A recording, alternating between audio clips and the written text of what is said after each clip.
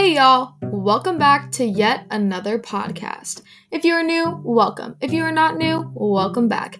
For those of you that do not know me, I'm Sarah Peyton Webb, but most of my listeners know me as SP, and this is the latest talk on psychiatry. I was a psychiatrist that focused on and mainly worked with the Generation Z population, which are people ranging in ages anywhere from 6 to 24. My job was to talk to, diagnose, and medicate those who need help. I first really became interested in mental health after being in Hope Squad during my time in high school. It was just a class that really locked down on creating a safe environment for those in the school. It was also a class that taught me a lot about the basics of mental health and different types of disorders that my peers might be struggling with. Highly recommended. I then went on to graduate from NYU, which has one of the top 15 psychiatric programs in the country, after I gained my master's and PhD at the University of California, San Francisco School of Medicine.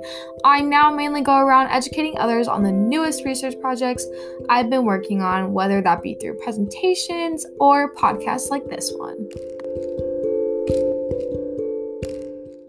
The research I'll be covering today is, does genetic testing in psychiatry help the overall outcome a patient has? Most of my research has come from my colleague, Dr. Benjamin Margolis, who is a psychiatrist specific in this kind of testing that we're focusing on today. He is here with us to answer a few questions. So I'm just going to ask the question that we've all been thinking. Why are we trying to enforce the study of this right now? Well, the biggest goal of using these brain studies for patients is to eventually be able to decide on a medication right away for the patients based on needs and not just trial and error. Many psychiatrists have to medicate patients multiple different times without knowing how their bodies will react and just, hope for the best. This new research that is undergoing the testing phase could help reduce the chances of needing this trial and error process. We are hoping to be able to predict how quickly or slowly your body processes a medication. We will be able to predict how much or how quickly you may process metabolites associated with the side effects, and then go on to predict which medications might get along best with your body. Thank you so much for coming on today's podcast. It was an absolute pleasure. Oh, of course, anytime.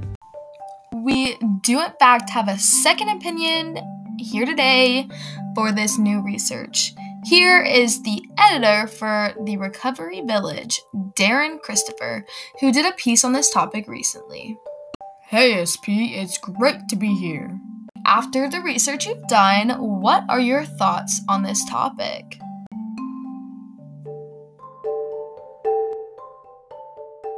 See, I'm definitely here to support these new studies and can second everything that Dr. Margolis has brought to the table.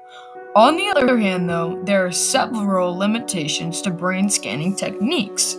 For example, the brain will not show off all the same abnormalities for each diagnosis, meaning that there can be many different causes for each brain defect.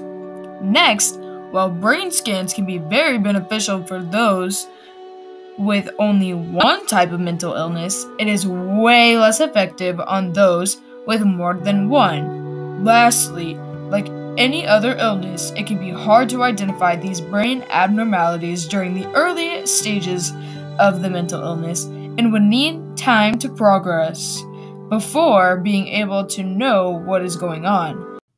And now a word from our sponsors. Bank of America makes banking easy and convenient. We have spread awareness for mental health and have put out amazing resources for our staff and those using us as their own personal banks. Bank of America. We're in this together. We're here to help. You can learn more about this topic at therecoveryvillage.com and look up brain scans. This is a great website for information on all kinds of mental health topics, and there's a helpline number attached to the website as well. As usual, if you or someone you know is struggling with overpowering mental illness or suicidal thoughts, please call 911 or the suicidal hotline at 1-800-273-8255. Again, 1-800-273-8255.